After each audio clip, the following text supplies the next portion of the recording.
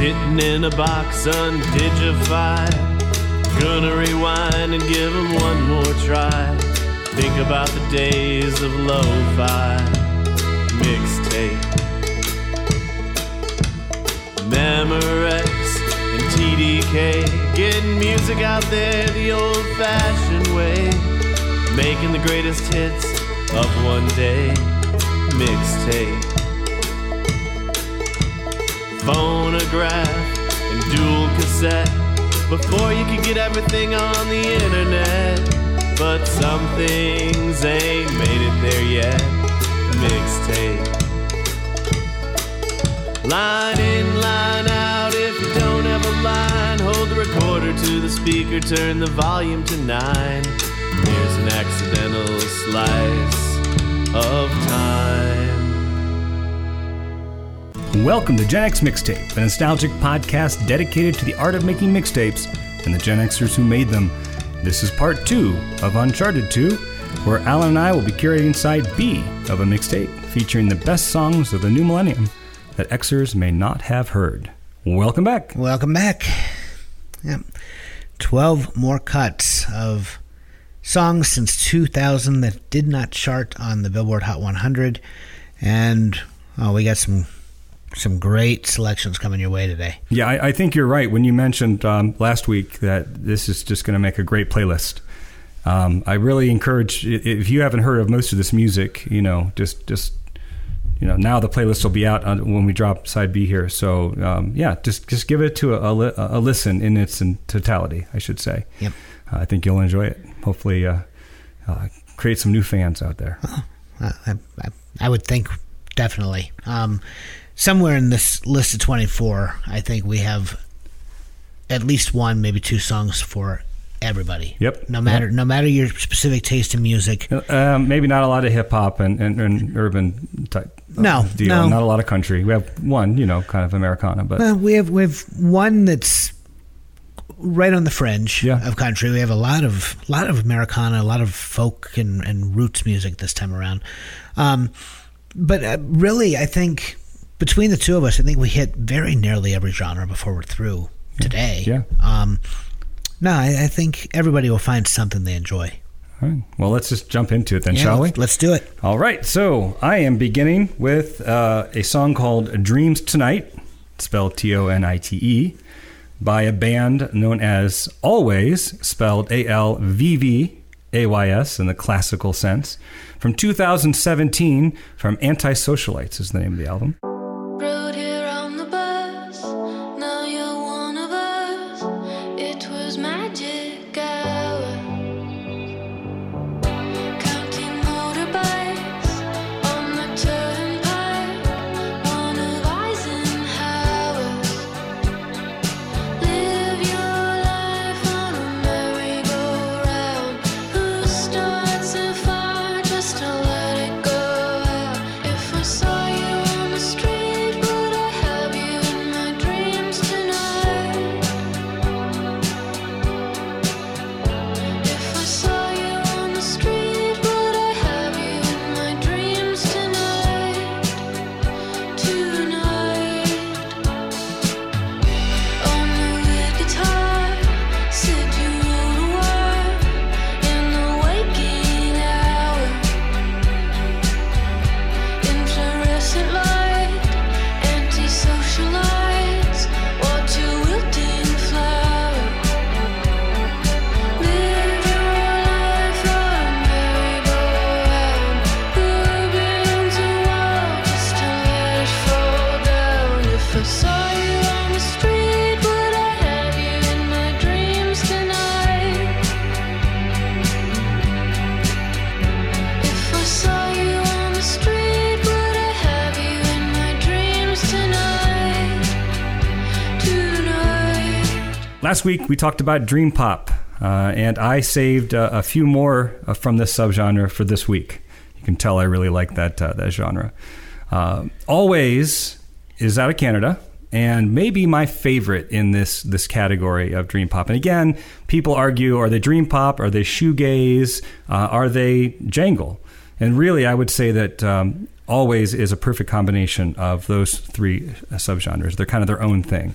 They have that jangle sensibility, very dream pop in their sound, and they got the shoegaze thing going too. So the band cites groups like the Smiths, Pavement, and Teenage Fan Club. So, right there, my wheelhouse of Gen X alternative bands as their major influences.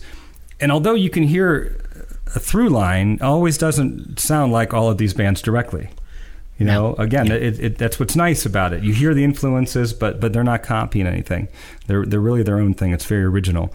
But chances are, if you were an alternative consumer of music, or like I'd say a consumer of alternative music in the 80s and 90s, I think you will really dig the airy pop sensibility of Always. I was able to actually I heard about them. I'm not sure exactly. Oh, I know where I heard about them. They were scheduled to open up for the Decemberists in Pittsburgh back probably around this time this album came out.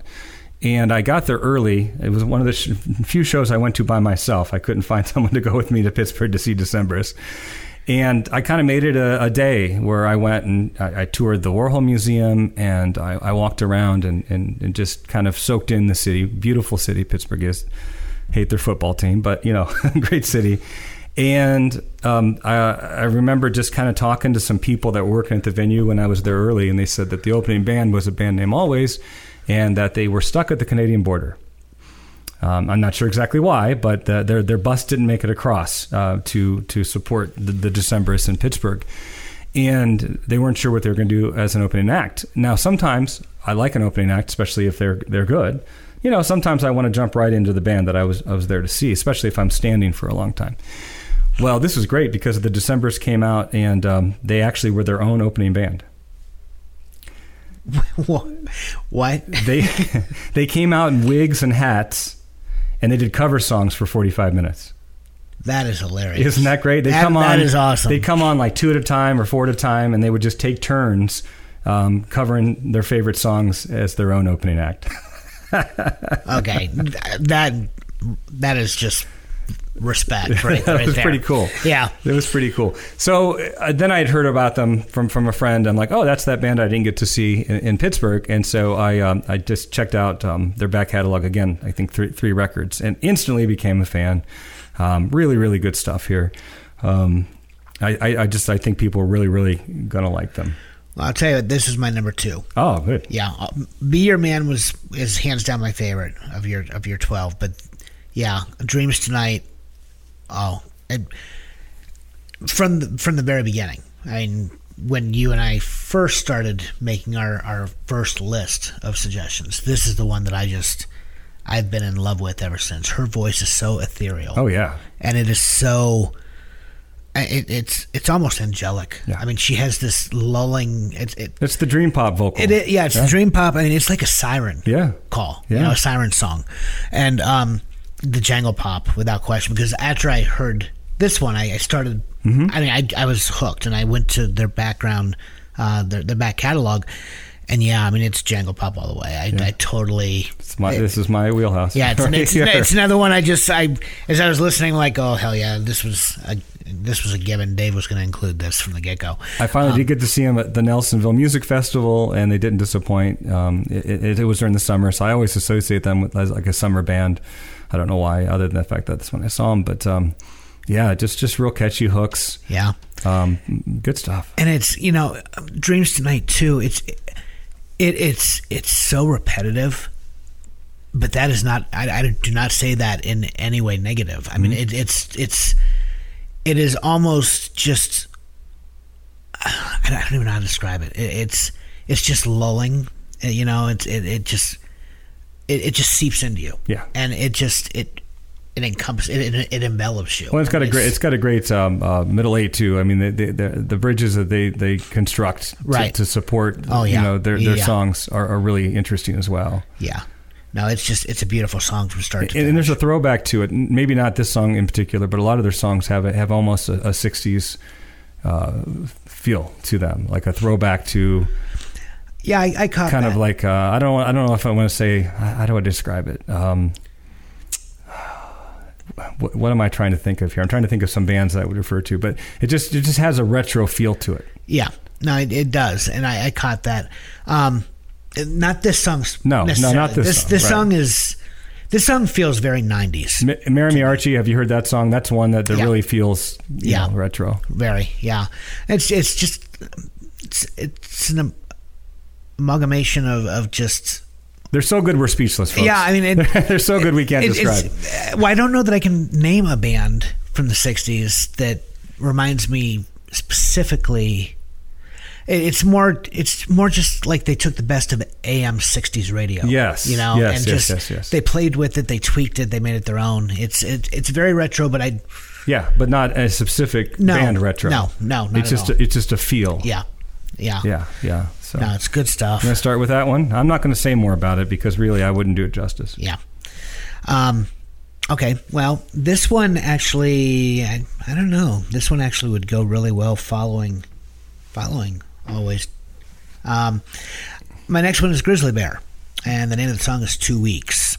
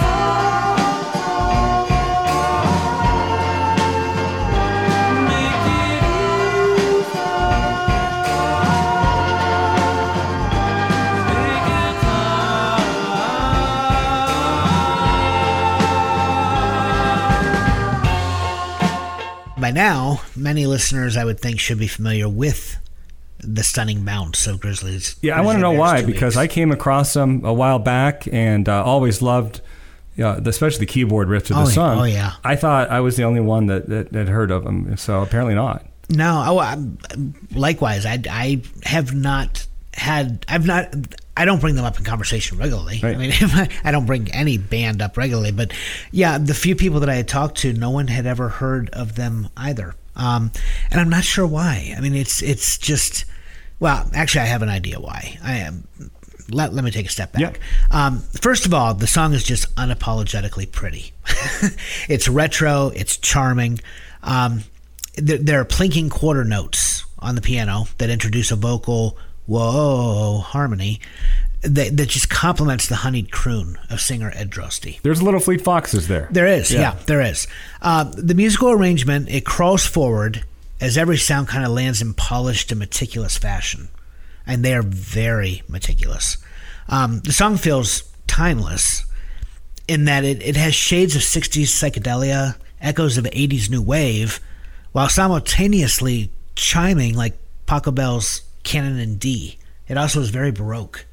And yet it sounds unlike any song past or present. You know, it's one of those that you listen to it and you can hear all of these influences, but none is...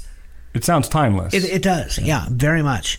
And here's the thing about Grizzly Bear that I've come to learn, and I don't know a lot about them. I know a good deal of their music, but not all of it. But I get the feeling, I sense that they can come across to many people as very boring in some ways. Background music? Yeah, yeah, very much so, very much. The 2009 album from which this comes, it's titled Vacatomist. And it is so polished, folks, so polished, that Walter Becker and Donald Fagen would be embarrassed by its perfect sound. But they would also be absolutely thrilled to take part in its existence. Yeah, oh yeah. You know, it is an album searching for perfection that sounds beautifully flawed, and very gloriously capricious. I mean, it just revels in being both. Here's the thing: the music industry today, I think it is so concerned with backstories and and not enough. It's far too lacking, the music industry, in good old dedication to craft. I don't know how else to say that. Grizzly Bear is an outlier. I mean, it's a square peg. It doesn't fit neatly into the round hole of corporate music expectations. I think that's the major issue. The band is just about as boring as they come. They're four unassuming guys who very, very quietly just set out to make a fantastic record, and they do it. And a lot of people, you just mentioned it, a lot of people do classify them alongside American folksters like Fleet Foxes or Bon Iver, who we talked about last week. But to me, that's a common error. It's like comparing the real-life grizzly bear to a scrawny park squirrel. In the years since Ed Drosty released the lo-fi solo album Horn of Plenty under the Grizzly Bear name, that was back in 2004, he and the band have proved themselves to be more than mere backwoods strummers. I mean, they'd become favorites of Radiohead, that I know. They won over American late-night talk show hosts. They played tonsil tennis for a while with Feist. And they joined the Brooklyn Philharmonic, even, for a one-night live collaboration that was very well-reviewed. And a lot of, like Pitchfork, I know they raved. Actually, Pitchfork raves about Grizzly Bear all the time. But despite all this, there's the lack of any aesthetic gimmick. They don't record albums in log cabins. They don't have, untrimmed beards. They're just four unassuming guys. And I think that is what has allowed them to remain an enigma. But on the strength of 2 weeks, the Academy should have made them much better known. And I don't think it has. It's really interesting to me at how few people know this band. I came across them. What year was this? 2 weeks was released in 2009. Okay, so that must have been around the time then. Our whatever cable package we had, maybe we had ATTU verse, whatever. You have those auxiliary channels that you discover sometimes. Right, yeah. And I think it was Much Music. It's a Canadian music television where they actually still play videos. Oh, okay. I think it was Much Music. And during that span of time, I discovered, the biggest treasure was The Decemberists. I also discovered Fits and the Tantrums, Money Grabber. And then Grizzly Bear. This 2 weeks was another video, and it's probably 10 more. It was an embarrassment of riches at the time, which is why I miss music television. I know you can go to YouTube and you can look up anything, right? But here every evening, and then I think they had different hours based on genre, right? So this was like the indie alternative hour or 2 hours every evening, and I just was introduced to a whole host of music. And then I just paired that with Spotify and started listening to those songs in Spotify, and that's when the algorithm picked up. So there is a place for that type of channel, that type of programming. And it seems like they don't really last very long, because there was another one that popped up, I forget, and it didn't last very long, but they were great, and they would play live shows, and that's where I heard about them first. Well, here's the thing. I think if music television still existed, Gen X would be all in. I think I would certainly sit down and watch. Well, there's MTV videos. Classic, which we can watch, although it's mostly commercials. True. And there's MTV 2, which it has a lot more music than actual MTV. But. Right. But here's the thing: we're sold. I mean, because that's nostalgia, right? Even if it is new artists, I think we would tune in. Gen Z and the millennials before them, the problem is Gen X is not. No one sells to Gen X. No one cares about our opinion. We're too small and too insignificant for the corporate world. So, they look to the boomers, who, of course, never watched on TV to begin, and the millennials and the Gen Zers, who probably don't even believe us when we tell them that MTV used to have don't videos. Forget, the millennials had what was the Daily Countdown show with Carson Daly, Total Request Live, where after school for an hour, people vote for the top 10. That's where Britney Spears and Christina Aguilera and a lot of the boy bands became popular. So MTV was still a force musically, even in the late 90s. Right, but that's early. Right. Early millennial though. Right. I don't know. I just really. We've always been the forgotten middle child. So, I mean, no one sells to us. We're not a demographic that anybody cares about. And I get it. It's tough to sell advertising when you just have music for 24 hours, which, by the way, is the reason Total Request Live came about, because when they started like developing shows like Road Rules, people tuned in that specific hour. Yeah. When you get lots of people tuning in at a specific time, then you can sell advertising. And Total Request Live was great because every kid was tuning in and they were making a ton on advertising. Yeah. That's why it's just difficult. Well, that, and I think YouTube was the next step in the evolution of on-demand music. Yeah, and that's the thing. I don't think today's youth would never sit there and casually wait for a song they want to hear. Right.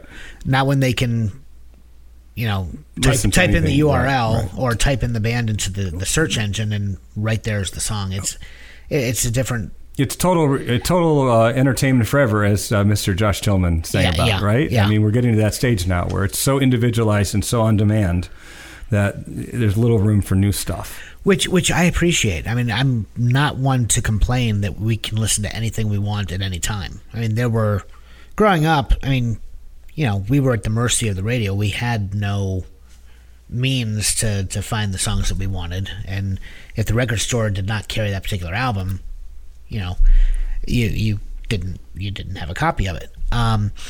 But there was also something so endearing about waiting for the song that you wanted to hear. Sure.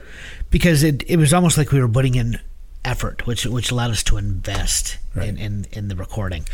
There's no investment today. And I think in that way, music is not as connected to the listener as it once was. Well, and you're also invested because most people had to save up their allowance, right? So you really had to make your choices as to what record or 45 you wanted to buy. True. And then you brought it home and you looked at the album art and you read the lyrics and you read the inserts and you played it over and over. And then, like you said, it was communal because then people would come over to hear the record. Oftentimes, you'd make a copy of it on tape for them. I was going to say that. And so you'd tape trade. That was the mixtape. Yeah. And so, it was a very communal experience. Yeah. That's just been lost. And, I mean, it makes me sad for the new generation, but they don't know what they're missing. And, frankly, I don't think they'd have the patience. No, but there is a community aspect to it now, again, with TikTok. True. Yeah. I DJ'd a dance for 6th graders last week, and I was shocked at how many songs. Here's a good example. A teacher requested "It's Tricky" from Run DMC. Yeah. And I'm like, oh my gosh, I haven't heard that song since like 1988. But I played it at almost every wedding. They eat it up. But I'll make an exception for this teacher. And all of a sudden, these 6th graders are singing every single lyric to the song. And I'm like, how do they know this? It's got to be TikTok. TikTok, what else? There's a song now, the Rickroll song, from Rick Astley. Right. There's a remix of that out. And so I'm playing songs that are newer to us, but would be considered old to 6th graders, like Call Me Maybe, Party in the USA, Living on a Prayer. And they're dancing and singing every single word of these songs. Oh, yeah. So there's still a communal aspect to music. It's still communal, but it's not the same. Well, it's a moot discussion. It's a moot point, really. I feel bad for what they lack, but here's the thing: they now are a generation that knows no patience. I mean, everything is instantaneous. Instant gratification. You type it in, it's there. So I don't think they would find any charm in waiting for a song to come on. Yeah, I just don't. Which I get. I mean, it's the world we live in. I don't know how we got on this topic. I don't know. Is it my turn here? It is your turn, I think. It is now, regardless. Go. All right. So this next band is my favorite band that I discovered this year. It's finally seeped into the category of, it starts like, oh, it's kind of cool, to like, hey, I kind of like this, to you just take a headfirst dive into everything and can't get enough of it. And that is Khruangbin for me. Maybe the best example of what my wife would call background music. This time she'd be correct, yes. But boy, there's something here. I had a friend over. I think we watched a football game afterwards. A lot of times we'll just throw on YouTube and introduce each other to different music that we're into. And he pulled up a Pitchfork sponsored concert of Khruangbin, and from the very first note, I was hooked. I'm like, what is this? Where has this been? Why has this been kept from me? I sat there transfixed for an hour, and if you get a chance, it's probably a great introduction to the band. Go out to YouTube and just type in Khruangbin, because of the K, and Khruangbin and Pitchfork, and you can watch that concert. And it's just, okay. So they're primarily an instrumental band, which can turn a lot of people off, right? Now, being a lyrics second guy, that doesn't daunt me. I love the music comes first for me. And so this band just clicked. So let me start here. So this came out in 2017, and it's a song called Evan Finds the Third Room. Great song. I kind of picked this one because it has more lyrics than most of their songs, right? It's not completely instrumental. There are a couple refrains and some words that are repeated. So I chose this one. It's from their album Con Todo el Mundo. There's a lot of Latin influence in their music. They're from Texas. There's also a lot of world music influence, Thai music specifically. In fact, that's where the name of the band comes from. Khruangbin is Thai for airplane.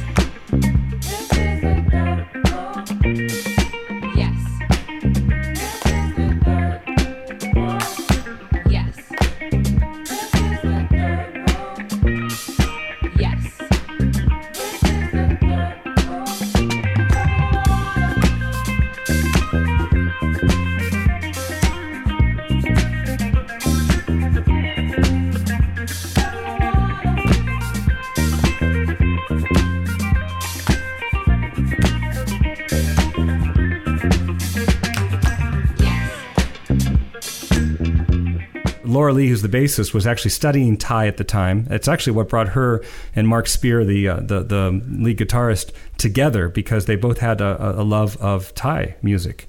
And she was learning Thai at the time. And so somehow... Now, they do admit, had they known the band was going to go anywhere, they wouldn't have called it Khruangbin, because it's a stumbling block for a lot of people, even just to pronounce. And so, we probably should have chosen a different name, but, they got their success with that name. So... Evan Finds the Third Room is this kind of, it represents their mix of, there's a little bit of soul, a little bit of psychedelic pop, a little bit of world music, as I mentioned, that really, to me, makes them the most unique act to appear in a long, long time, at least that I've heard. The band actually grew out of a gospel band in a Houston church. Yeah. They were gospel. Well, I guess I should say more probably like a praise band. Okay. In mainline Protestant evangelical churches, it's a form of pop rock, but it's not gospel in the musical sense, but in a spiritual sense, right? Okay. They're just Christian pop tunes. Okay, so it's not like Black Baptist Church, the soul and the... See, but I don't know, because it would also make sense if it was a black church. The drummer, who's DJ Johnson Jr., is an African-American percussionist who was in that band. Now, Mark Spear is white, but he may have played, in an actual gospel. So I didn't dig that far into to see exactly what kind of church, but they did begin, as a church band. Let's just put it that way. And... like I said, Mark Spear ran into Laura Lee, who at the time I think was a guitar player but didn't play bass. And so I'm not sure if they dated. In fact, they still might. I don't know their personal story, but he taught her how to play bass. And then he and the percussionist, they got together and they formed this trio. And they just kind of started experimenting. They would listen to music a lot together, and then they would say, "Hey, let's try something out like this on their own." And then they started, just composing these songs. It's kind of interesting how they compose. So, like I said, DJ Johnson Jr., who is their very, very good drummer, always starts with some type of rhythm he lays down, and then Laura Lee, who's just great to see on stage. I'm not to be misogynistic, but she's quite sexy, I will say. I'm putting her music first, but I'm just saying she also has a stage presence that's mesmerizing. I know you're disclaiming for the listeners and not for me. So I'll just let you go. Very mesmerizing. They both Mark and Laura wear Cleopatra wigs on stage. They wear black Cleopatra wigs on stage.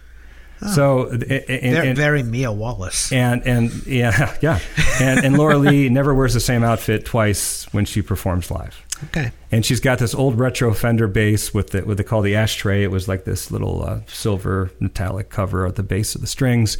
I was just, for many reasons, and then being a bass player, I was also drawn to her and her playing. Very, very creative, especially as a newer bass player. And so anyway, the percussionist, he lays down the track, and then she goes in and she starts to play around and she writes bass lines. And then Mark then comes in finally at the end and lays down his guitar part, oftentimes having to fulfill the role that the vocalist would fill. Because there's, like I said, most of their songs do not have vocals. And so he uses his guitar to fill that part of the melody. And so what comes out of that is just an eclectic mix of music that's just, to me and to a lot of other fans, very exciting. In fact, I was listening to them at school, and a new teacher was walking by and stuck her head in and said, "Khruangbin." And I'm like, "What? You know them too?" And we became instant friends because, it's one of those bands that when you find someone else that likes them, you're in an exclusive club. Right. Not because I don't think their music's accessible, just because they haven't earned that mainstream commercial success yet. But they're completely respected by musicians nationwide. In fact, their latest 2 EPs features Leon Bridges on lead vocal. Right. And they have a single out now called B-Side, which is really, really good. Huh, I have to give that one a listen. Yeah, Leon Bridges was on my list for this 2-part episode until the last minute. I love Leon Bridges. If we do this next season and he has not become a chart success on the Hot 100, I'm definitely throwing Leon Bridges into the mix. Yeah. Well, Khruangbin, you had introduced them to me before now. I mean, you had played some of their music for me. I really dig them.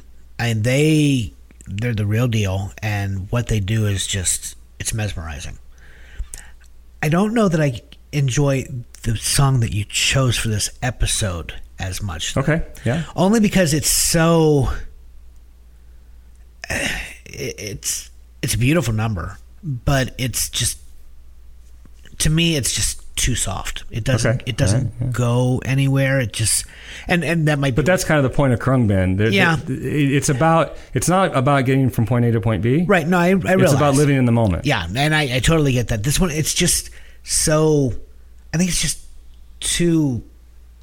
Again, I've used this word for already in the past 2 episodes, but it's lulling. It almost is music. This particular track is one that I find myself doing the head nod to. My eyes are closed. It's hypnotic. Yeah, it is. It really is. But you've played some music from them for me where it was a little more rousing. Yeah, no, there's some more to be talked. Yeah, so it was really. I think it's beautiful. I could fall asleep to this melody, and I would have the most peaceful rest I think I've ever had. But I don't know. This is actually more of I would consider a dance number for them. It's more of a more of a dance number compared to their stuff. Okay, because you haven't played a lot for me, and I have not looked them up. I just remember we were in the car, and you gave me a few samples, and the couple that you played for me were a little more lively. Yeah. But. And I'm not trying to speak. No. I don't want you to misconstrue. I mean, it's beautiful. I love this song. I just chose it. Like I say, there are other songs I like better than this, but I chose it because there are more lyrics, and I didn't want the fact that they're completely instrumental to turn off some of our listeners. Gotcha. Well, I could have chosen the Leon. Actually, I think I didn't choose the single with Leon Bridges, which is a really accessible song. Well, that was my fault because you had him on there for a while. I had Leon Bridges, and I guess on I could have my thrown list. that back on, but I just decided to stick with this. No, it's good stuff though. I mean, if you. I do love instrumental music. I mean, we did the instrumental, mixtape just not too long ago. But I don't need lyrics, and you're right. I mean, sometimes lyrics serve as a vehicle only to create an additional sound, a layer of sound to the music. Lyrics are not always important. I'm just It's the English teacher in me. I hook onto the Pope. This one lyrically is very shallow. There's really nothing lyrically going on here. Yeah, and it's sparse, and the lyrics are very soft. I mean, they're definitely not a central focus of the song. Yeah, Laura Lee sings one word, yes. Yeah. Over and over again. It's a lot of yes. Yeah. No, it is a beautiful number though, and I'm a fan. I'm gonna look them up and really start learning more about them. I hate to say too, it's they may be more of a musician band, and what I mean by that is all the people that I know that like Krungbin, most of them are musicians, and so they are listening to it. It's almost like when movie people watch movies. Right. A lot of times they're not even paying attention to the story. You're looking at camera angles. You're looking at the tone, the filters that are being used, how they build an emotion using other things other than the dialogue. And I think that's the kind of band too that. And I'm not claiming I'm a musician. Like, yeah, I play bass, but I don't. I'm not gifted enough to have true musician ears, if that makes sense. Right. But those people that I played this for who do have those musician ears, like the drummer, I like the drummer, but to me. I like a lot of drummers, and the musicians tell me like, oh, this guy, he's kind of loose. He's not. Well, I played this in a car for a musician friend, and right away he's like, oh my gosh, this drummer is just out of this world, and I'm like, oh, okay, good. I mean, I didn't know that. I know I enjoy the music, but right. So I think when musicians listen to Krungbin, they really hear something solid, unique, and tight. That's cool. I'm a drummer. I've played percussion for well over 30 years. So like you, I play, but I don't have the ears for that either. Right. I mean, I've always been much more holistic in just enjoying the song for its emotional heft. Yep. I think that to me has always been key. Yep. Is just my connectedness to a song. But no, definitely Krungbin is. I really intend to look them up and give them a really good listen. If nothing else, listeners, check out that Pitchfork. Or there's also there's a Austin City Limits, which is a series. They're on there's a Austin City Limits of theirs as well. I don't know if there's a Tiny Desk concert or not. There might even be a Tiny Desk concert for NPR of Krungbin. Yeah. So check them out. Well, can I just point out that I think we're in agreement. Pitchfork is the most pretentious, most elitist. As soon as you get any commercial success, they turn their back on you. I cannot stand Pitchfork. I think they are. But I still go to them for suggestions. I do too. And I have discovered so many very good bands and artists from Pitchfork. Yeah. And it makes me sad because that Rolling Stone used to be my go-to. Right. Rolling Stone just it's not the same level of awareness now.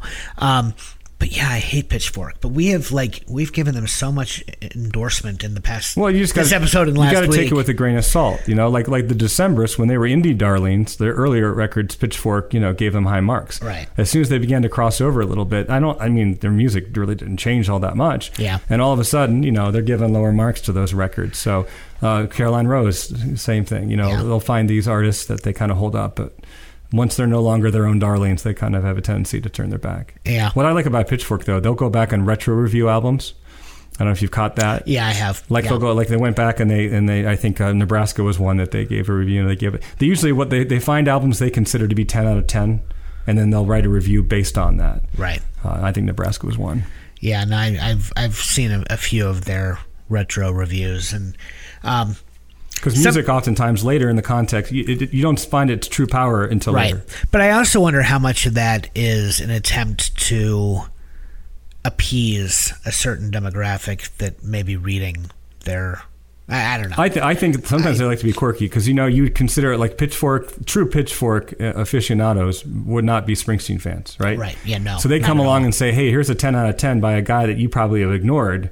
See, look, we also can, Yeah. It's almost a reverse snobism, if that makes sense. Yeah. It's like our audience is so snobby that we're going to introduce an album that they would never think of listening to and tell them that it's a 10 out of 10, so they start listening to it. Which is counterintuitive, but still very much in the hipster realm. Oh, it's hipster is the best way to describe it. Yeah, that's what Pitchfork is. But over half of what Pitchfork reviews and claims is hip-hop. There's a lot of hip-hop on there. Kendrick Lamar is a darling of theirs.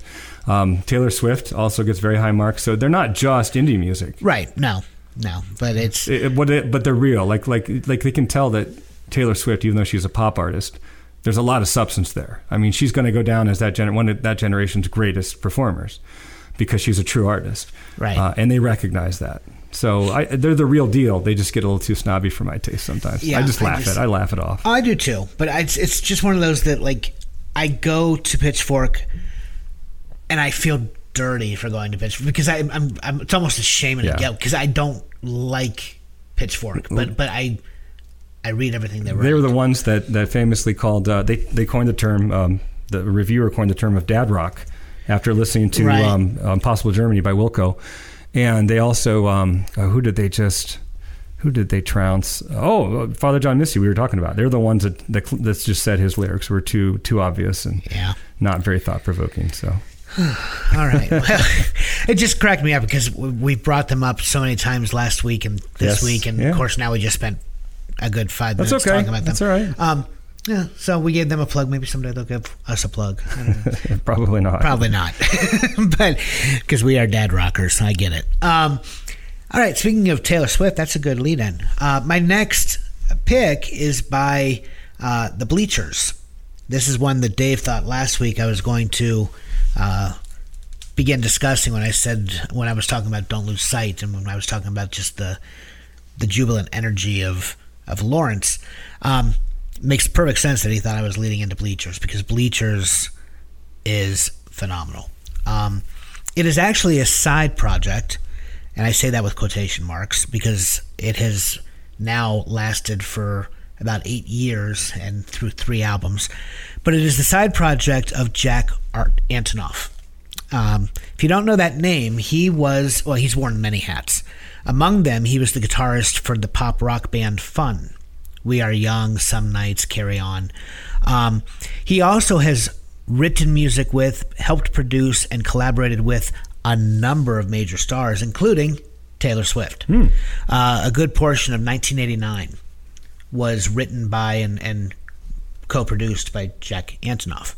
I can see that because there's a pop. I don't know. Is he a pop producer? Is that what you're saying? Well, yeah. I mean, he's a songwriter, producer. Yeah. Yeah, because even though it has an indie feel to it, it's much more commercial. Yeah. Than a lot of other indie music. Exactly. Yeah. So we were just talking Taylor Swift. So that gave me a kind of a lead in here. As the guitarist for Fun, Jack Antonoff helped build a sound that brought almost Eltonian, Elton John grandeur. Eltonian, nice. Yeah, I like that. Elton John grandeur to the kind of open wound introspection that usually is confined to the dark, comfy corners of emo records, But since Fun has broken up, he just of his own accord, individually, he started this side project, again, quotation marks very much emphasized, the Bleachers. And with this new band, he goes deeper into his 80s synth rock and Arcade Fire influences, really. He piles snazzy hooks and naughty feelings into ravenously over-the-top therapy rock. That's the best way I can describe it. The Bleachers' 2014 debut was titled Strange Desire. That's the album from which my song comes. The song's title, again, Roller Coaster. That album is full of anthemic pop songs. Almost all of which you can dance to. The dominant instrument is the synthesizer, but it's used in more of a new wave than Madonna style. There are also blazing guitar solos. It's an album steeped in 80s pop rock. Maybe the last time that rock bands could make unabashedly catchy mainstream music and be big stars. Okay? And without ever making it feel less than zero contemporary. Antonoff somehow borrows from different acts of the era. For instance, Shadows is one song on the album. It has a jangly Graceland guitar line. And then there's You're Still a Mystery, which is a rollicking number, and it sounds like what a Happy Depeche Mode would sound like, if you can imagine. Happy Depeche Mode. That's an oxymoron for you. Yeah, it is. But if you can imagine such a thing, you would be right there with You're Still a Mystery, which is one of the tracks on the album. In fact, Depeche Mode and Erasure member Vince Clarke contributes to this album. There are a lot of contributors to this album, Strange Desire. But the biggest touchstone and the single greatest influence on Antonoff's work is 80s Bruce Springsteen. Okay. Antonoff often sings in a boss-like manly croon. He lets himself loose on full-throated choruses. While the album is considerably brighter than Tunnel of Love, the synth's sound is very much the same. And in its affinity for Springsteen, Bleachers feels like a cousin of another New Jersey act, the Gaslight Anthem. But Gaslight Anthem, I mean, they mix their Springsteen influences with Social Distortion, working class punk. Right. You know, Antonoff takes them in a more new wave direction, and the songs they're nervy, they're fast paced without ever spinning out of control.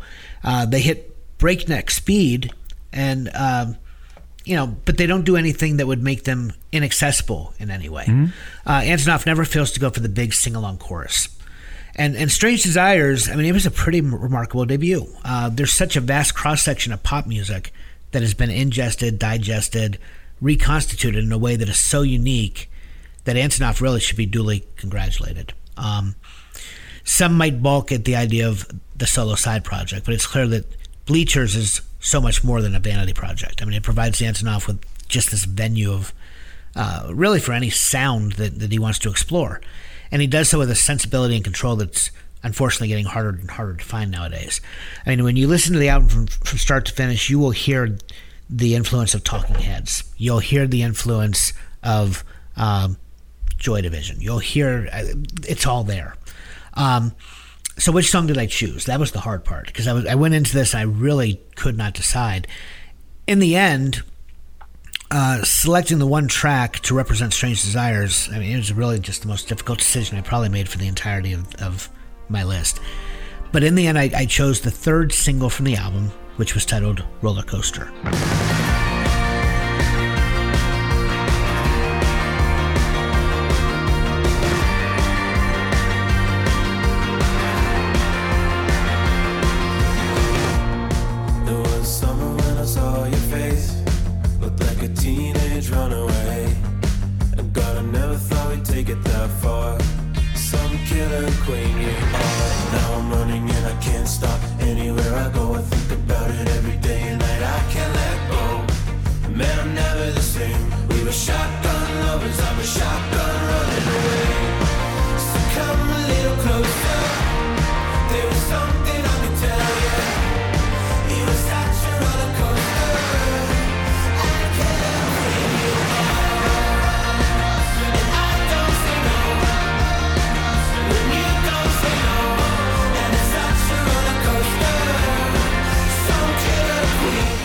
It suggests a colder-hearted update of I Melt With You. If you listen to Modern English and then you listen to Roller Coaster, you'll hear it. I mean, it's not the same song, but he lifts from I Melt With You very much for Roller Coaster. And it also has that very soaring Springsteen, almost Dancing in the Dark, rousing sing-along to it. This is the most accessible of the songs that are in that vein of Springsteen tribute. His New Jersey heritage is worn proudly on his sleeve with his fist-pumping whoa-oh-ohs on Roller Coaster.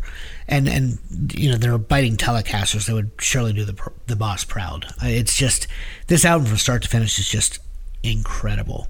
Every track, all 11 tracks, they sound like they fell from the soundtrack of any John Hughes movie, really. And it makes it so retro, but also so perfect. Yeah, no, I enjoyed it very much. That's why I thought you were going to select it last time based on your description, because for me, this is just, it's power new wave pop. Yeah, it's exactly at what least it is. Based on this song. I don't know the rest of their catalog. That for me would motivate me to get going when I just feel like sitting around doing nothing. Yeah. I think I talked about that before. I have music that motivates me, or I try to. And so if I'm just sitting around feeling like doing nothing but sit on the couch, this is the kind of song, if I had to clean, I could pop this on and probably eke out enough motivation to get going. Yeah. No, it's the entire album. There's one track that's very divisive because he has contributing background vocals of all people, Yoko Ono. Really? Yeah. Interesting. And that, music critics raved about this album upon its release, including Pitchfork, I might add. But Yoko Ono, that particular track, That one is very divisive, which you can. I don't need to explain why. So, but yeah, it's and as I said, he did we talked about off mic. He's contributed. Springsteen has contributed. He's performed with Springsteen a number of times. The boss actually is a huge fan, which I know Antonoff in interviews has just gushed because Springsteen is his god. You know, he loves the boss. So, it's a great album. So I'd encourage anyone to pick it up, or the two albums that followed. But yeah, Strange Desires, it is pure 80s. I mean, it's just awesome. I'm looking forward to delving into their stuff. Very good. All right, so my next one, I talked about The Preachers last week as being a song I can't get enough of. This is the second one from this summer that I can't stop listening to. It is a song called Corners Pressed by a band called Letting Up Despite Great Faults, which is probably a band our listeners have never heard of. A band I never heard of.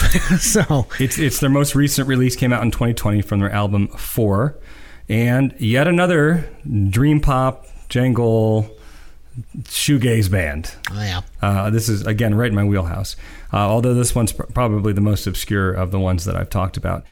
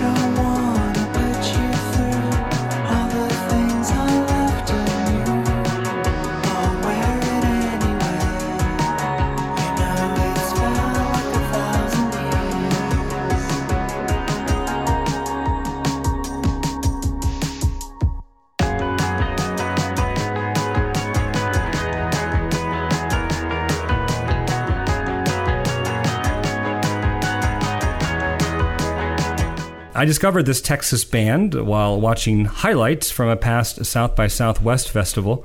I think it was on YouTube, and just immediately hooked. And you know, like any musical festival, you have the bigger stages and the smaller stages. They were playing at some rooftop bar in downtown Austin, and you know, with a small audience, which tells me, you know, they're still kind of up and coming. But man, I just was hooked right away. Frontman Mike Lee writes and produces all the band's music, and it's just the guitar hooks are just so catchy, and the melodies that they weave in. I think I talked about Real Estate on our last Uncharted. They remind me a lot of Real Estate in their structure. I can see that. Yeah.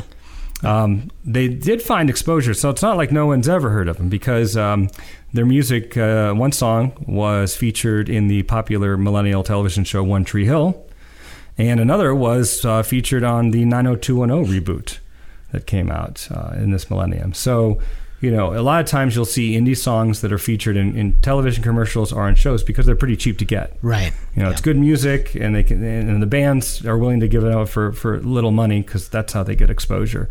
So they did have some success there. I think they're just kind of waiting to crack into that next level. The song I decided on from this release is, like I said, is called Corners Pressed. And it's just probably as close to Dave music as you can get, you know, if you were going to try and craft that.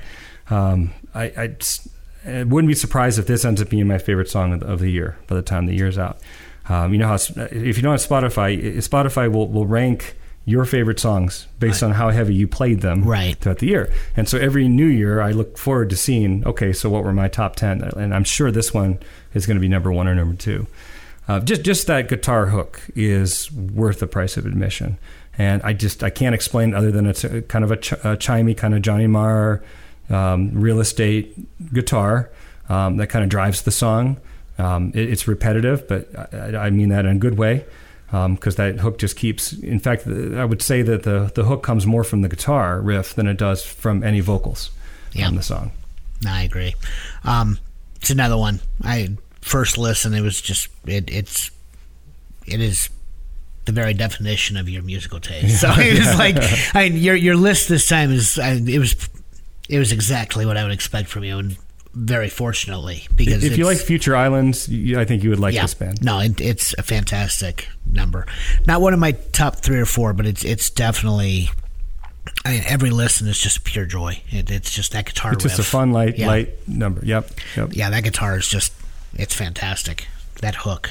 So check out, Letting Up Despite Great Faults, which is kind of a mouthful, but it's some good stuff. All right, your turn. All right. Well, this one, I'm not sure how our listeners are going to react to this one. This may be one that I am the most excited to introduce you to. And I have to thank my son for introducing them to me. Okay, my younger son Ben, currently a freshman at Kent State. He has been a fan of these guys for probably 4 or 5 years. How he was introduced to them, I don't know. I don't know that I want to know. but he introduced them to me, and I was sold. Okay, the name of the band. Well, okay. Let me give them the drum roll that they deserve. Allow me to introduce you to Ninja Sex Party. Okay? They are a rock band who has been at the forefront of American musical comedy for the past decade.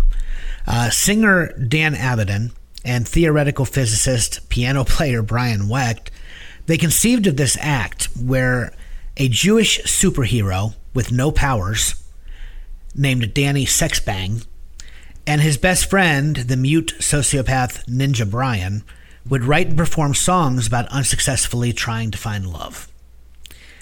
And much to their amazement, the idea caught on, and they soon built a reputation as one of the funniest comedy acts in New York City. In 2011, they put out their first album, which was titled Not Safe for Work, NSFW.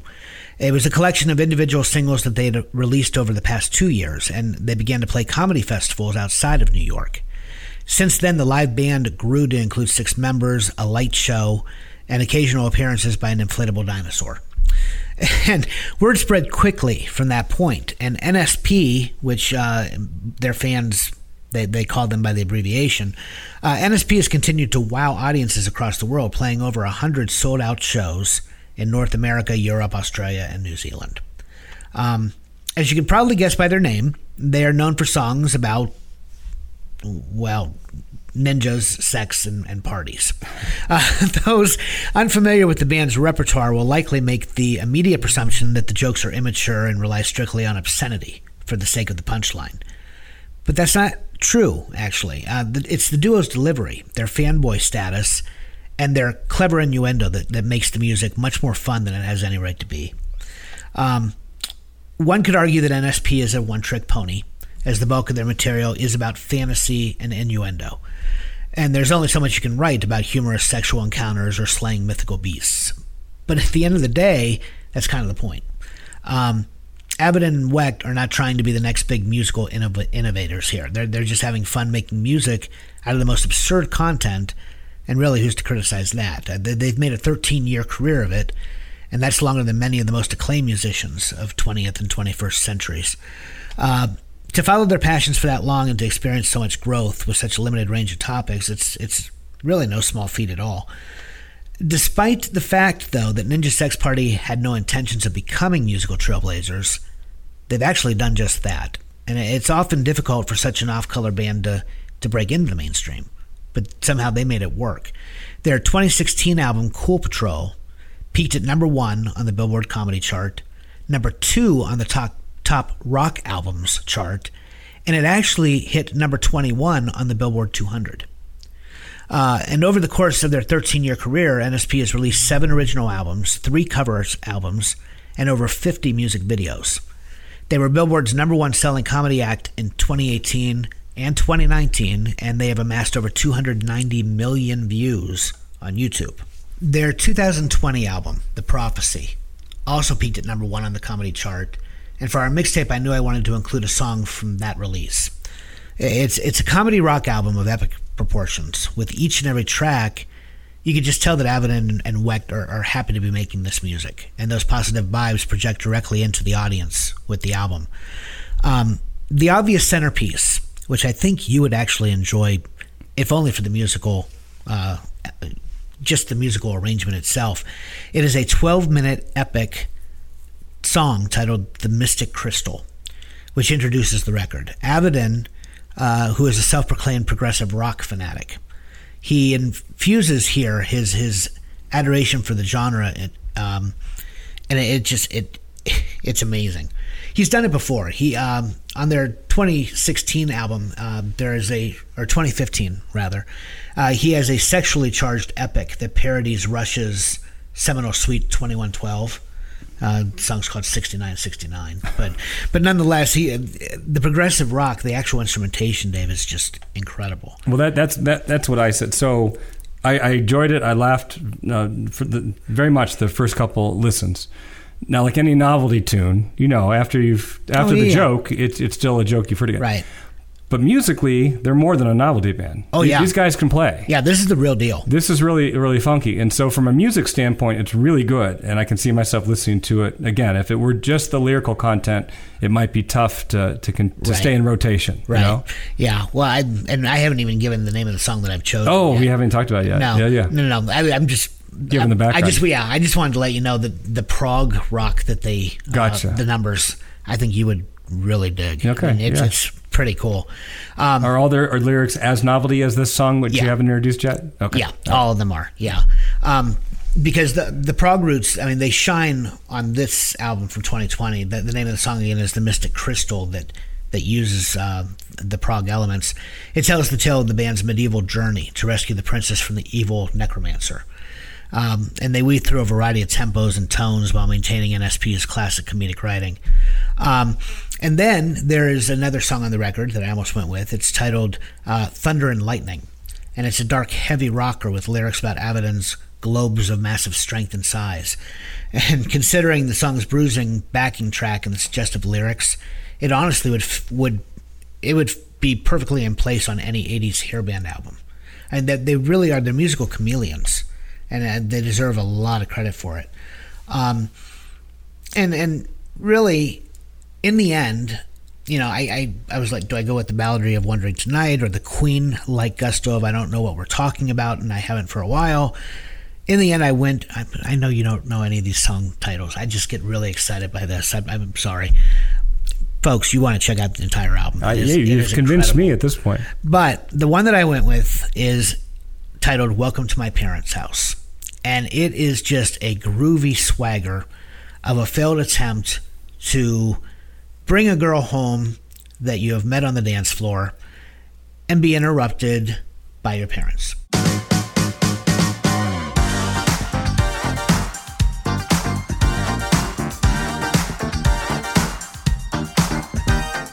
Hey there, baby, we made out on the dance floor.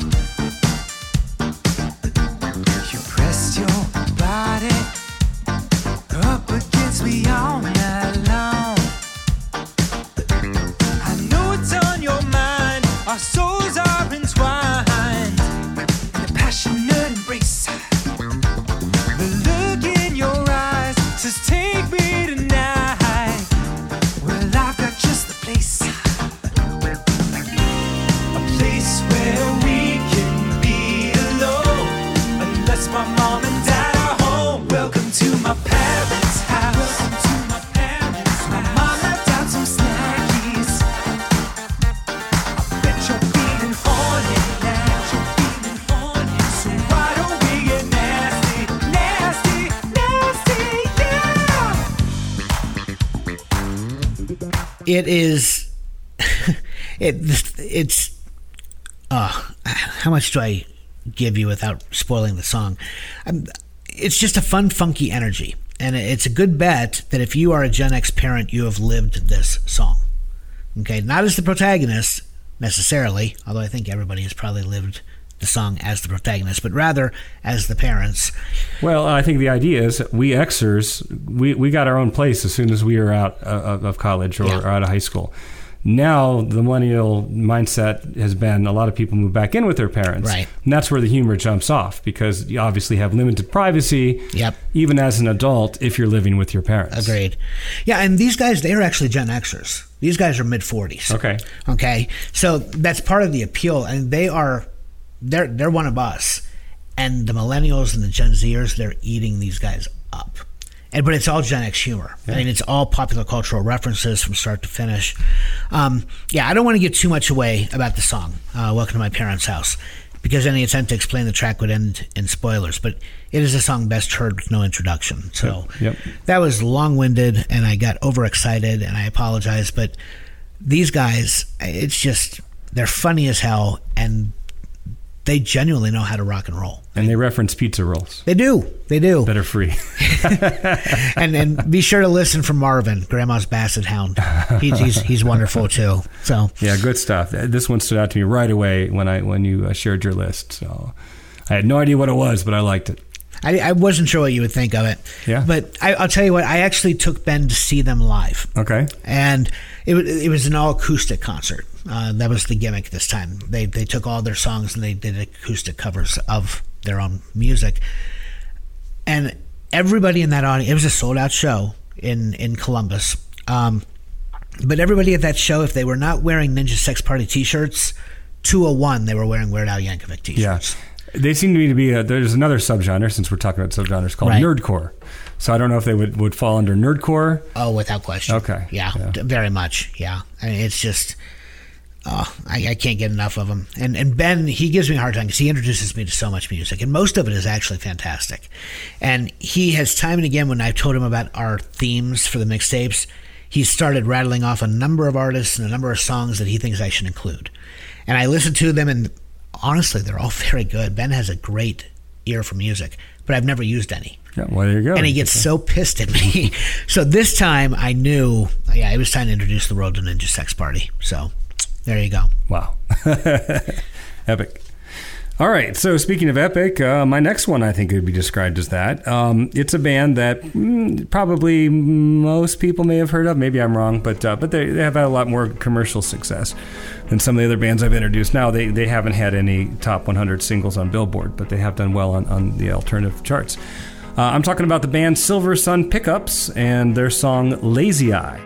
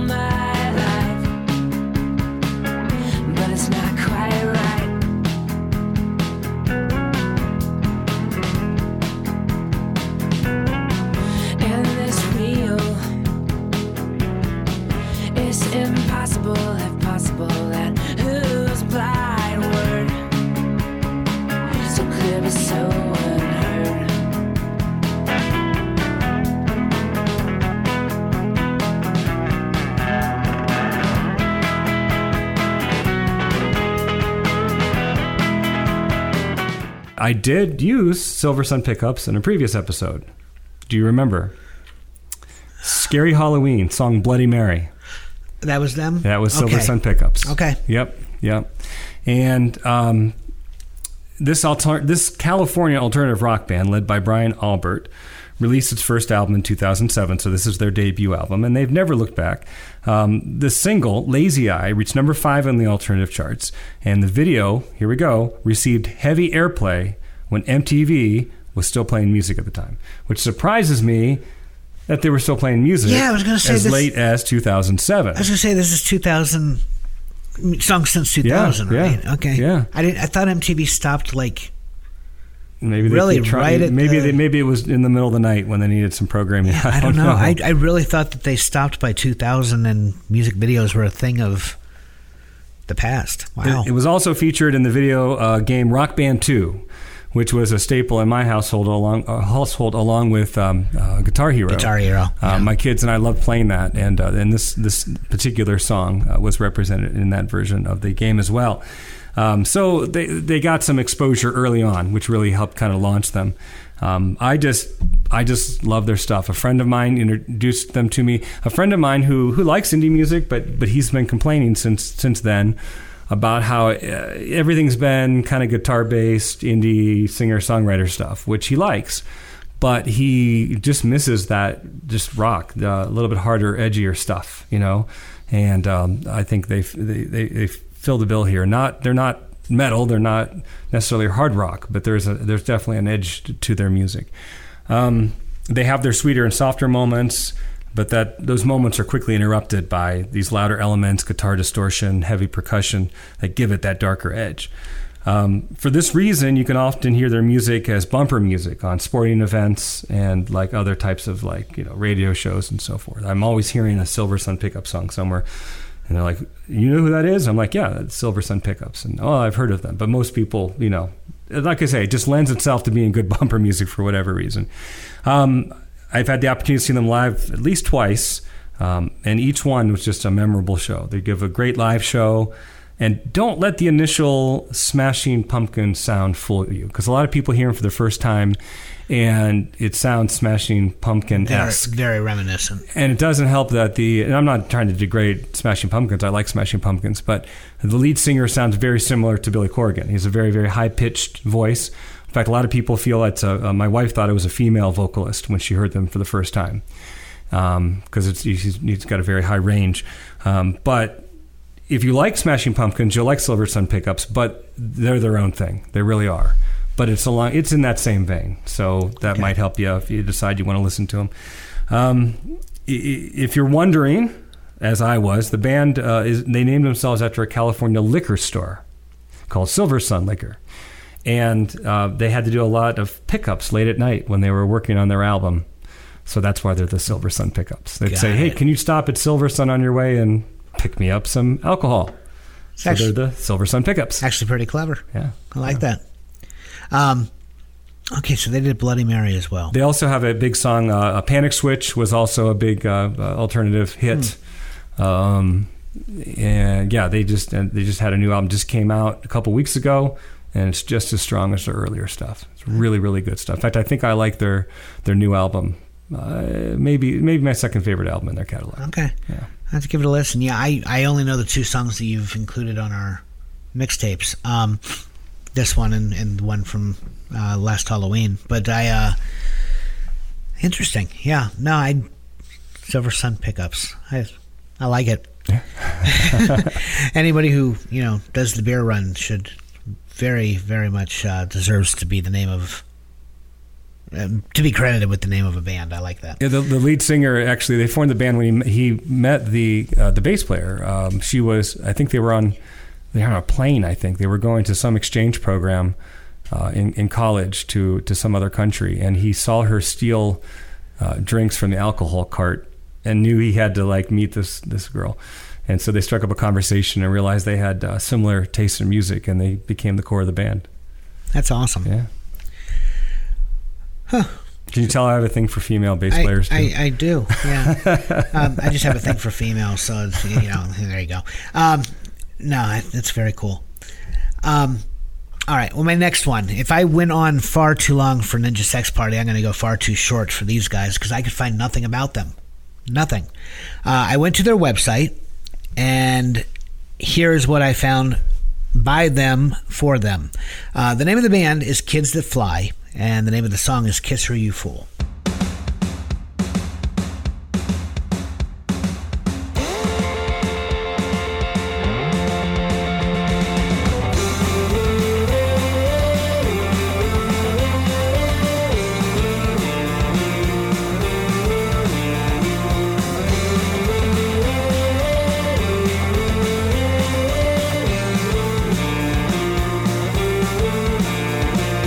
Stop making up your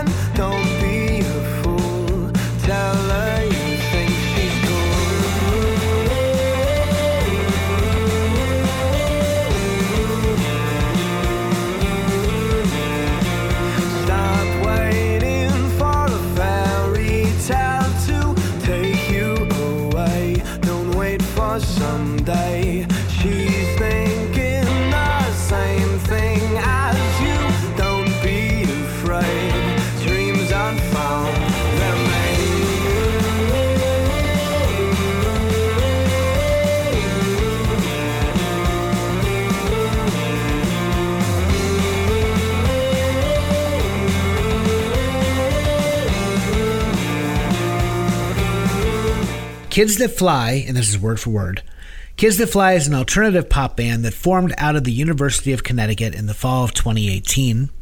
Known for their engaging and energetic live performances, Kids That Fly gained popularity on campus, and things only took off from there. The four-piece act never fails to draw in a crowd with their tastefully catchy songs, along with the euphoric energy they give off during their shows. That was the gist of what I found online, folks. There's nothing about these guys. I looked everywhere, from Reddit to the various musical, review sites. I don't know if they just are not known yet outside of UConn or what's happening, but here's the thing, they should be known. Well, here's my question. Since they're one of those obscure bands that there are like thousands, maybe hundreds of thousands of them out there, how did you discover them? Spotify. There you go, the algorithm. Yep. Spotify threw this song at me, and man, I was immediately hooked. I love this song. So here's what I've been able to deduce about them. First of all, their debut EP was released in April 2019, and it was titled Lovesick. It does feature a single titled It's True, which received some modest airplay on modern rock stations. I'm guessing that COVID has interfered with their plans for a debut album, because they have, in the past 3 years, released several one-off singles. The singles keep coming, but there's not been a second EP. There's been no LP. And I can only think COVID, and we talked about this already, I think COVID probably set them back in some way, maybe disrupted their momentum like we had talked about with Carolyn Rose, but I don't know that for certain. It's just my best hunch. The first of the one-off singles that they released following that EP, that is the song that I've chosen. Kiss Her You Fool. First of all, the track opens with a percussive shuffle and bright background vocals before imparting good advice to its lovelorn protagonist. I mean, it's a feel-good vibe, and it sounds a bit like, I really struggled with this. To me, and I don't know if you can imagine such a thing, but it sounds a bit like The Strokes if performed by the Fratellis. Interesting. There's even a bit of, as I started listening more and more, I started to see a bit of Blink-182 thrown in there. But the truth is, everything that I've heard by them now, because I've listened to everything on Spotify, there's not much there, all of it sounds so incredibly familiar. But none of it sounds like anything else that I've heard, if that makes any sense. It's just, there are a number of acts that come close, but nothing that is truly, a major influence. Now the band, they do say that they're heavily influenced by contemporary alternative rock. They cite the 1975 Hippocampus, the Black Keys, all as major influences. And I can see how they pull inspiration from these acts, but really they create an alternative pop sound that just, it stands alone, even though it sounds so vividly familiar. It's just kind of uncanny to me. Their fan base, I guess, continues to grow as new fans discover and connect with them. I really think they have a bright future, but that's based just on the recordings I've heard. But Kiss Her You Fool, it is just, oh man, when that hook begins, I'm all in. Well, I put them in the same category as Bleachers, at least based on the songs that you've chosen here. Right. And actually, at the same note, this is another high-energy indie pop tune that will get you going in the morning. Yep. When you don't feel like moving, this is another one you put on. If you make a playlist of songs to motivate you to do stuff, definitely put this one on there. Yeah. And I love the message of the song, too. It's as someone who in my youth was very insecure, when it came to relationships, it's just, it's one friend telling the other, take a risk. Take a risk. Yeah. Call her, tell her that you forgot to tell her something, tell her you love her, Kiss Her You Fool. It's a brilliantly simple song that not only imparts great wisdom, but it's catchy as hell. Yeah. So, yeah, good tune. Good tune. There you go. All right, my next to last one here is another kind of very, very small band. The band itself is small, but its exposure, I think, is somewhat limited. It's by a band called Atlas Genius, and I chose a song from their debut album, When It Was Now, and I chose the title track, which came out in 2013.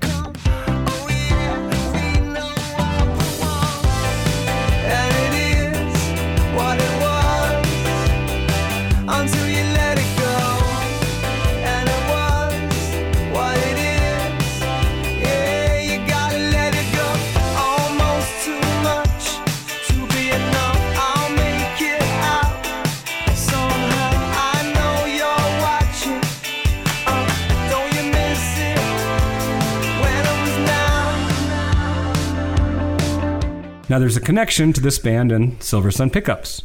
When I saw Silver Sun up at a House of Blues in Cleveland, Atlas Genius was the opening act. In fact, they're actually touring with Silver Sun as we speak. So there's some kind of connection there where I'm not exactly sure how they found each other, but they obviously get along because they're still touring with them. So Atlas Genius is an Australian band that was founded by two brothers who were fans of the Beatles, Beck, the Police, and they nail that. I want to call it, it's like the old new wave sound, if that makes sense. Similar to like MTMG. Remember MTMG? Oh, yeah. That I think that was last year's Uncharted. And when they took the stage in Cleveland, because like I said, opening bands are either hit or miss sometimes, right? I remember about the third song in, I leaned over to my friend and I said, I feel like I'm at a John Hughes prom. Because it had that 80s new wave sound. And this is before I'd heard MTMG and before I'd heard a lot of these bands that are kind of rediscovering the 80s sound. So this was, back in 2013. So I was like, wow, like the 80s might make a comeback because this is really good. And if you would have told me that this band is playing music from, 1985 from a John Hughes film, I would have believed you. It was kind of a shock to a pleasant shock to the system. And so I went and picked up their debut album, the only album they had at the time. Instantly fell in love with every track. Every track is great. And they had a couple singles. Trojans was a single, If So, and then I'm not even sure if When It Was Now was a single, but it's my favorite one on the record. It did find commercial success, though. The album actually hit number 34 on the Billboard 200 albums chart. Went to number 34. Now, it may have helped that they were featured on, are you ready? This is a shock to me, MTV2. Maybe I have to start watching MTV2 because it seems like they are a little more music-based. MTV2 played them on 120 minutes in 2013. 120 minutes was still around in 2013, which makes me ask, is 120 minutes still around? Because what I just described earlier about finding a music channel that plays new alternative music may still exist. And so I need to check that out. Huh. I no longer have cable. We cut the cord. And do you have a live service like YouTube TV or Sling? No. Okay. We have every streaming platform imaginable, All right. which means we pay about the same, if not more, than we did for cable. Right. But it's all on demand and right. Very nearly. I think the only one we do not have is Peacock. I'm pretty sure we have every other streaming service, but no, we don't have any live. I have Hulu, but we don't have the live Hulu. I don't know. Well, I'll check out and find out if 120 minutes is still being played. Because if so, that's a great find right there. That might be worth at least buying one of the live. I was shocked when I read that. Another track from this, I think it was If So, was featured in the FIFA video game around the time. Video games is another huge vehicle for music because, again, you can get it cheap. These newer bands are willing to give it up for cheap, and it's a great way to get their music out to everybody. The band, unfortunately, like a few of the other ones we've discussed here recently, have been kind of quiet of late. Their second and most recent album was released in 2015. Okay. But the fact that they're out touring with Silver Sun this year has me hoping that they got some new material coming out, because they're just really solid. Good stuff. That's very cool. Yeah, no, I really dug it, and it's pure new wave. I mean, it's like you. I wouldn't be surprised to hear that it was just an unreleased track, right, from early to mid '80s that I had never heard. So I was, and it's got a great hook, which for me is important. Yeah. No, I was sold. It's good stuff. All right, well, I didn't want a repeat of last season, because last season I was very heavy on the retro sound, especially R&B retro. But I can't have a list and not include at least one. This is the one. This is Cry, Cry, Cry by Judith Hill.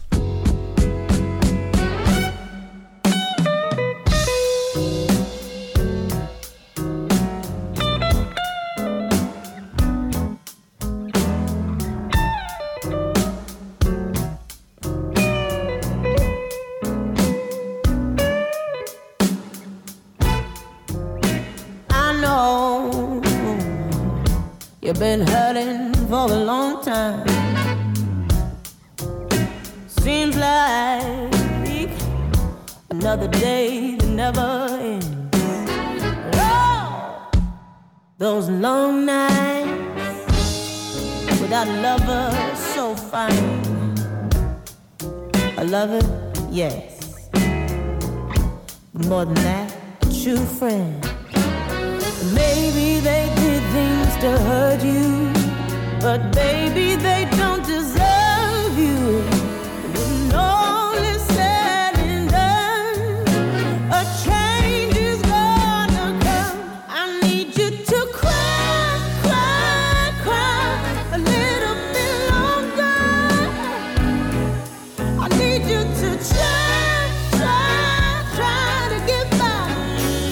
Whatever comes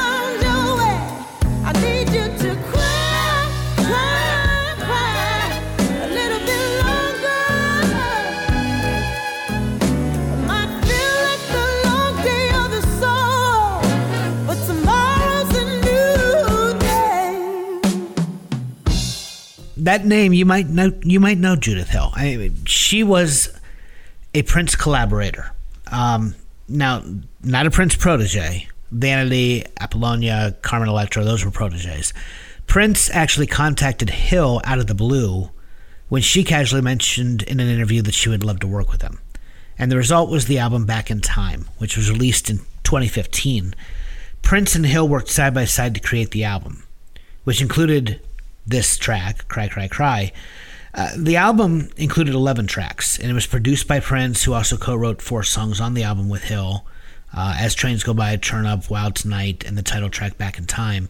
He also appeared singing background vocals and occasional lead vocals on the album, and played guitar and bass guitar throughout, but Hill's stardom was destined to happen with or without Purple Royalty. She was a lifelong resident, still is, a lifelong resident of the greater Los Angeles area. Born in North Hollywood, she grew up amidst the city's smog and gridlock traffic. Her black father, Robert Lee Pee Wee Hill, was a bassist, and her Japanese mother, Michiko, was a pianist. And the pair met as members of drummer Chester Thompson's band. Her dad was also the bassist for Billy Preston, who used to come to the Hill House regularly and play the organ. When she went to school, she focused on music, and eventually, as a high school junior, attended the College of the Canyons, which was an arts-focused high school that doubled as a community college. There she excelled at jazz and big band. So, I mean, she's well-versed in a number of musical genres. She developed a particular affinity for French Impressionist composers, particularly Ravel, when in college, and toured for a while with Michael Polnareff. I'm not going to try and pronounce that in the French, but Michael Polnareff, whom she describes as the French Elton John, I guess. So, I mean, she had a lot of experience leading up to the time that she found herself back in LA trying to figure out her next move. She was about to take a job at The Gap, But on the same day she was due to start selling jeans, she got hired to sing with Michael Jackson, who at the time was preparing for his This Is It show at London's O2 Arena. Jackson died, though, before the shows could be performed, and footage exists of Hill singing with him, but she never had the opportunity to do so before a live audience. But millions around the world were introduced to her for the first time at Jackson's memorial service, where she sang Men in the Mirror, and critics raved that it was beautiful and spiritual. She really made a first impression that was pretty killer. Then, after Jackson's death, Hill got back into songwriting. She worked with Eurythmics' Dave Stewart for a spell. Then she sang back up for Stevie Wonder for about a year. And then she appeared on the 4th season of The Voice, where she was a sensation for her impassioned covers of Always on My Mind and You've Got a Friend. She was eliminated during the top 8 round, which frankly pissed a lot of people off. So she had many inroads, but none of them quite led to the success that she needed until Prince came calling. Long story short. Hill is old at heart, and Back in Time is adamantly retro. It marks her as another entrant in that increasingly crowded market for vintage R&B. Most of the artists mining that territory, they kind of fall into 3 camps. In one, you have the commercial juggernauts like Adele, who take the old bones of soul and kind of spruce them up with contemporary production. Then in another, you have a singer like D'Angelo, who's engaged in just monomaniacal projects to push beyond the limiting tropes of classic R&B. The third is populated by labels like Brooklyn's Daptone, okay? Probably made most famous by Sharon Jones before her passing, who kind of refused to update the old school sound in any way. That's where Hill kind of settles. She has this strong voice with a range and a tough sandpapery touch, and she's confident working with a brass section. Potent horns might overwhelm a lesser singer, but she displays wide knowledge of her source material. She picks and chooses what she wants from 70s and 80s funk. And really, she is just, she's just phenomenal. I mean, I see in her a lot of Aretha, and I hear a lot of Aretha when she sings.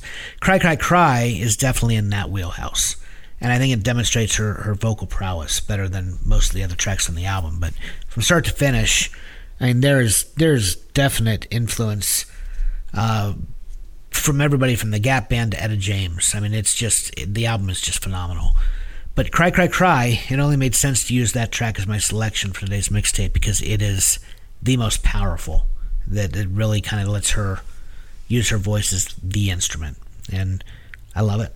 Well, similar to Don't Lose Sight, my notes say, how did I know you would pick a funky, soulful song that chooses the soulful, bluesy after hours style?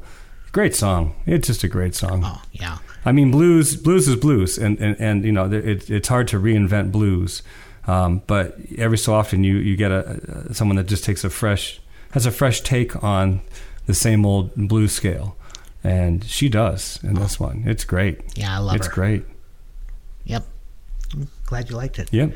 I'm always hesitant with the retro stuff because I can get really carried away with it. But and last season I think very nearly every pick was retro for me, and I'm trying to sequence that with your new wave tributes was a little difficult, but I had to include at least one, and Judith Hill was my go-to this season. Nice. Yeah, I have not heard of her, so that was a new one for me.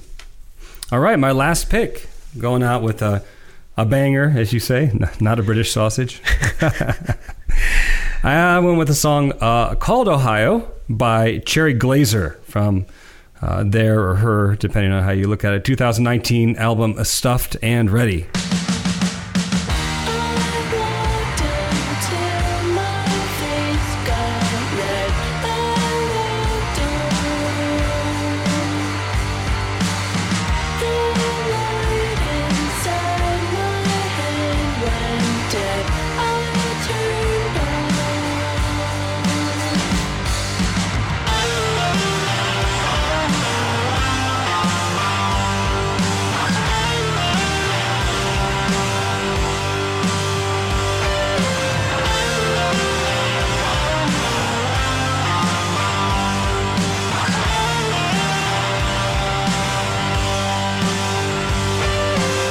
Last week I featured a song about our home state, from Sun Kill Moon. Why not repeat myself? This song is simply called Ohio, and it's from the LA grunge band Cherry Glazer. The band also incorporates elements of punk, new wave, and garage rock in their sound. And I don't know why the song is called Ohio. There's nothing lyrically in it that suggests that it's about Ohio. So perhaps it's about someone she knew from Ohio, and that's kind of like a code name for the person, or maybe she spent some time in Ohio, but it's called Ohio. Stuffed and Ready is their third and most recent release, dropping in 2019. Cherry Glazer is primarily singer-songwriter Clementine Creevy, and she said the record marks an evolution from her teenage Let's Save the World material to a more mature and cynical writing style, where she attempts to, as she says, describe her feelings rather than hide behind them. Again, I don't know why it's called Ohio. Maybe she just loves the name rhythmically. In fact, I don't even know. She didn't even use the name Ohio in the song. So that even can't be it. So there's, I'm sure, more to the story there somewhere. But either way, it's such a great sound. It's so powerful. The guitars are great. The fact that grunge isn't dead yet, that there are still bands working in that genre, really, really, really makes me hopeful that someday maybe there'll be a resurgence of that sound here coming up soon. What do you think of Cherry Glazer? I like her. Yeah. Oh, it's good stuff. I mean, it's just good old rock and roll. The same friend that bemoans to me about every guy in a guitar kind of music is always the one that introduced me to Silver Sun. Introduced me to Cherry Glazer. He said, "This is what I'm talking about. This is what I'm looking for in new music." Yeah, no, I thought it was phenomenal. And I can see his or her view, but I don't know the friend necessarily. But I definitely see the viewpoint. This is just good music. It's just good rock and roll. Yeah. And very, very much in the grunge. Yep. And if you listen to the entire album, you listen to the other stuff, you can see the song in isolation seems to have really nothing to say much. But I think when you combine it with everything else, you do see that artist really kind of bearing her soul and finally coming to grips with who she is as she's mature. Because she started as a teenager in the music industry, and her album, first album, was more of a kind of maybe naive idealism, which isn't always a bad thing. No. But like a lot of artists, like Neil Young always talks about, like Sugar Mountain, he's, at least at the time, like in the early 70s, was really embarrassed by that song. I think it's a great song about transitioning, into adulthood before you're ready. But you can see maybe when you write something when you're younger, and then you get a little bit older and a little bit wiser, and you look back and you're like, wow, I was kind of, painting with some broad strokes there, and I didn't really understand what I was talking about. But it's still good. It's still good. Yeah. I think she's been a little hard on herself. Yeah. There are so many veteran rockers, especially in interviews, I've heard them say just that about various songs that they recorded when they were younger. So it's the age. Yeah. I think you would be at a loss if you did not have that naivete. Right. I think it'd be really unfortunate to be so cynical that young. So, right. No, I totally get it. No, I dug her. Or them. Yeah, them. It's it's fantastic. Clearly a band, but you get the sense that she's very much in control of that band. Yeah. No, it's definitely her project. So, all right. Well, my last pick for this mixtape is by Adam Douglas. It is a song titled "Change My Mind."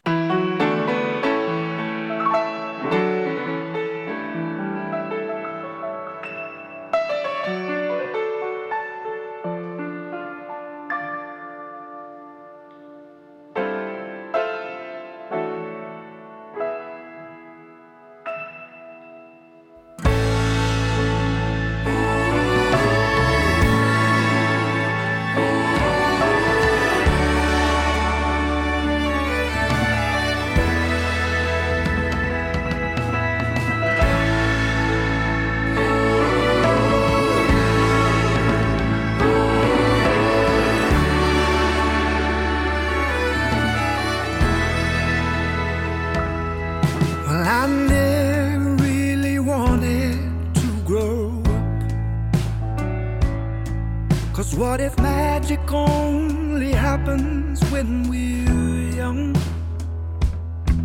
And I don't believe that the stars can align till somebody comes to change my mind. I've never been one to settle down, and you won't catch my gypsy heart sticking around. 'Cause I know I've gotta keep moving to feel alive till somebody comes to change my mind. Till somebody says I love you and the earth cracks where you're standing, and you find all the answers to the questions you've been asking. I don't know if that exists for me, but I keep looking till I find somebody to come and change my mind. I didn't know Billy Vera and the Beaters was still around. Right? Yeah. Am I wrong? I totally heard Billy Vera and the Beaters here. To an extent. Okay. To an extent. All right. Better Angels, released in 2020, is the third studio album from Adam Douglas. It stretches the boundaries of nearly every genre. Douglas unleashes his expressive vocals on classic soul, blues, rock, R&B, jazz, gospel, and all of it is neatly wrapped in a big band sound. It's free of any genre constraint, and it allows him to foster a deep sense of liberation and, I think, just downright joy. He is originally from Oklahoma. He was born and raised there. And from Tulsa's Route 66, he eventually found himself in the Scandinavian fjords. His home now is in Oslo, Norway. That's where he's lived now for about 13 years, I believe. And his list of inspirations continues to evolve over time. The striking Norway by way of Oklahoma musician has never left a piece of his personal puzzle out of his music. He just, how do I say it? His voice is equally grand and refreshing to me. I mean, it's a sound that embraces the ups and downs of his life as he ponders aloud in his songs and provides warmth with just this unique amalgamation of intricately crafted music, but he expresses vocally in a way that is very hard to define by genre. It's just a very, very deliberate sound that is unlike anything else that I've heard. Now, yeah, you bring up Billy Vera. I can totally see that. Vera, though, is very much a lounge jazz act, right? And maybe if this is the only song you've heard, this is the only song I've heard, then I can see the comparison. But he can play a mean blues slide guitar. I mean, he can. He's multi-instrumentalist, and he can do just about anything. Well, it's not just musically though, even more lyrically. Oh, lyrically, this sounded like a Billy Vera song. Yeah, I can see it for this one. It's like kind of, a sad song, but has hope. It's one of those. Yeah. Yeah, no, I totally see it. Yeah. As a child, he really came to a lot of people's attention because as young as, I guess, 7 or 8 years old, he already could harness this enormous 4-octave vocal range. So, I mean, he had control vocally that very few, especially boys that at that age, are usually blessed with. And with virtually no musical talent or interest in his family, he had to seek his inspiration elsewhere. So he began with the recordings of Howlin' Wolf, Leadbelly, Louis Armstrong, Ray Charles, and he just worked his way forward, eventually landing on artists like Elton John, Tom Petty, Bonnie Raitt. And it culminated in a love and appreciation of musical history, really. He traveled the U.S. with a number of bands before he finally made his way to Europe. And with plenty of life experience in traveling and having seen the world at that point, he was very happy to make a home and a name for himself, far from the constraint of American life.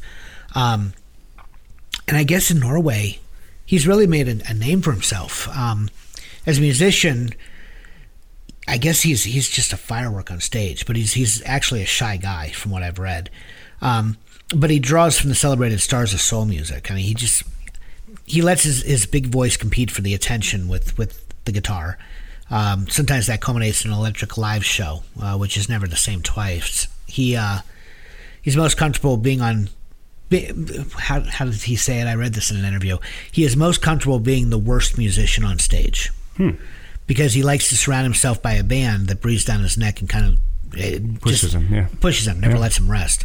That sounds like me. Yeah, there you go. Yeah, he said he prefers to have a choir on one side, a horn section on the other, and through the years, he's I guess refined his live show by playing as much as possible. He likes to deliver the unforgettable moments. He likes to become as good as possible. I think he's well on his way. But as far as the song that I chose, Douglas says that "Change My Mind" is what he calls a midlife analysis. It's basically a self-searching song. He says that it's a song that questions the existence of romantic love while remaining optimistic that it still awaits him. So to put it another way, the track finds Douglas looking back on his life's journey to better face an uncertain future. There's a reflective tempo that deepens his muse. It expands into a massive orchestral sweep. The musical arrangement, it's a warm tide. It kind of ebbs to reveal the sparkling clarity of his unaccompanied voice. He's a cappella for a while during the number. It gives me chills on every listen, but I can totally see where you're coming from with that. Yeah, just track based on that one song. Yeah. So, good or bad? No, good. Yeah. Oh, okay. Good. Billy Vera. Sometimes some people relegate. Now at this moment, I love that song, but a lot of people relegate it to like guilty pleasure territory. Well, no, I just mean it was Billy Vera in the sense it was very introspective. Okay. About his life and. Gotcha. Maybe not being as lucky in love. I don't know. I didn't study the lyrics, but I got the sense that like the right person hasn't come along yet. Yeah, that's exactly what it is. It sounds like a Billy Vera. Okay. Yeah, Billy he's another artist that a lot of people use as a punchline, so I wasn't sure if you were speaking in reverence or if you were speaking as... neither. It just something reminded me of it, maybe thematically. Okay. I didn't know if we were talking Billy Murray as the lounge singer here. No. Or what you were thinking. No. Gotcha. Okay. Very cool. All right, well, those are all our picks, and so we are going to take some time and sequence these, and I think it's not going to be very difficult this time. I think these songs, the core of these songs, are going to lend themselves really well. Oh, I would definitely agree, yeah. All right, well, we will be right back after this. All right, we're back, and Alan, why don't you tell them what the mixtape order will be? All right, so for our second Uncharted mixtape, folks... The order goes like this. Side A begins with Roller Coaster by the Bleachers, which leads into Welcome to My Parents' House by Ninja Sex Party, followed by Be Your Man by Da Mob Happy, and When It Was Now by Atlas Genius. Carry Me Ohio by Sunkill Moon, followed by Father John Misty's Total Entertainment Forever. That leads to Fur, which goes to Rundown Neighborhood. That is followed by Barton Hollow by the Civil Wars, Ragged Wood by Fleet Foxes, All Will Be Well by the Gabe Dixon Band, and we end Side A with Myth by Beach House. Side B begins with Is This How You Feel by the Preachers. That goes into Lazy Eye by Silver Sun Pickups, followed by Don't Lose Sight by Lawrence, and Ohio by Cherry Glazer. Dreams Tonight by Always into 2 Weeks by Grizzly Bear. Corners Pressed by Letting Up Despite Great Faults. That band's name is a mouthful. And I don't think it has. It doesn't have an acronym that works either. So it's not like some bands that that'd be what would that be? Ludguf. Corners Pressed, Letting Up Despite Great Faults. Feel the Way I Want by Carolyn Rose. Is it Carolyn or Caroline? Caroline Rose. Caroline Rose. Okay. Kiss Her You Fool by Kids That Fly, into Cry Cry Cry by Judith Hill. Evan Finds the Third Room by Khruangbin. Khruangbin. I will eventually get that right. It's not easy. Yeah, I don't speak Thai. So. And we end with Change My Mind by Adam Douglas. That, folks, is our second perfect song to end. Uncharted mixtape. Yeah. And we only have one episode left, or one 2-part episode left this season, and that will be our annual Christmas holiday, not just Christmas, but holiday show. Yep. Which we normally don't have any theme other than these are just, holiday songs that we dig and we think you would like. Some of them you probably heard, some of them you may not have. And we're going to do the same thing we did last year. The first year, we released it right around Christmas, and that's when a lot of people get burnt out by Christmas music at that point. Yeah. Since you start hearing it in stores, before Halloween. So we're going to release this around, Thanksgiving time. So, right when you're excited, hopefully, to listen to holiday music, you can listen to this broadcast as well. Like Dave, you can wait until Santa shows up in the Macy's Day Parade, and then you can press play. Isn't that when you said you'd run to the basement? I was not allowed to get out, which I guess I get now as a parent, how annoying it would be to hear the Chipmunks in July. But I don't know. Chipmunks, I think I could listen to the Chipmunks any time of the year. I still remember all the albums. Chipmunk Punk, that was my favorite. But the Christmas ones, my parents didn't want to hear that. So I had a window. Between between Thanksgiving and New Year's. I wonder if Alvin ever got his hula hoop. I don't know. I don't think Alvin would be quite old at this point. The elderly chipmunk. An elderly chipmunk. Quite likely, yeah. All right. Anything else you want to add here before we take off? Well, once again, I want to remind our listeners about our Patreon account. Mm-hmm. I'm not sure what we're doing with that yet, but and certainly you do not need to contribute. That's not why we do this. But any help that you can give us, what we do does take a bit of it takes some funding. So if anything that you would be willing to what am I trying to say? Just to help us offset some costs. Yeah. And eventually we're still brainstorming different tiers or different gifts that would be given to those that contribute. But we do have a Patreon account, so check that out if you like what we do and you think the link's on the website. You would like to help us out. Once again, you can find all of our playlists on the website. We are on Spotify. Every mixtape that we create, we let you have. You don't have to contribute to the Patreon account to receive those mixtapes. The playlists are right there, easy to find. And leave a review on Apple or Spotify if you enjoy us. Oh yeah, please. We've been very fortunate. This has been a fantastic season. We have picked up so many listeners and our followers on social media. It's humbling, really, how many people are now listening with us and joining us on this crazy journey that we started 3 years ago. Season 4 will bring us back probably. I'm not sure when season 4 will actually begin, but usually we start it pretty late in the spring, but we'll see. Yeah. So, but we will definitely be back, and any help that you can give us to continue to grow our audience is greatly appreciated for our return when we do. That's all I got. All right. Well, that's all for now. Hot funk, cool punk, even if it's old junk. Another mix of memories awaits in 2 weeks. But for now, press pause, lift the needle, and hit eject, and we will see you on the flip side.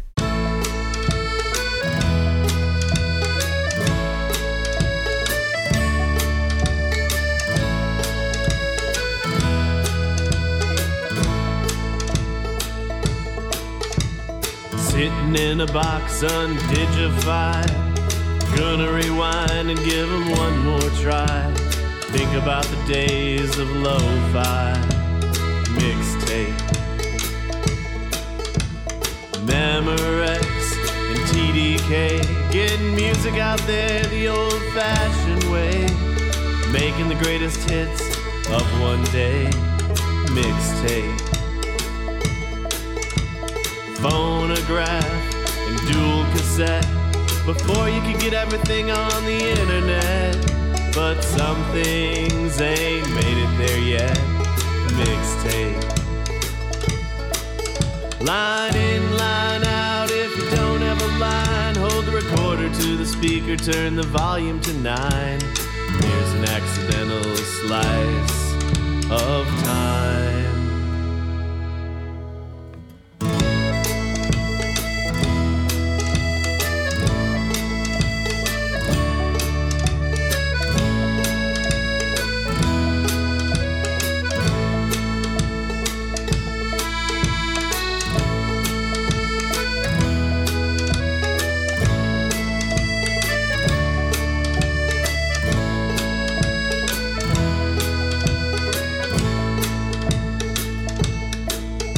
My memories these days aren't so trusty. Like the mixtape, they're musty and dusty. And sometimes when we wanna start, everything just falls apart. Driving real late, Delta 88, 45 on the side, then I'm through this state. No iPod shuffle, you know your fate. Mixtape compiled by a friend, amateur DJing, with no concern for what format's playing. It was more about what the songs were saying. Mixtape got some Merle Haggard and old George Jones, someone yelling in the background. I thought I heard a phone, but it's nice when you're all alone to have a mixtape. Line in, line out, if you don't have a line, hold the recorder to the speaker, turn the volume to 9. There's an accidental slice of time.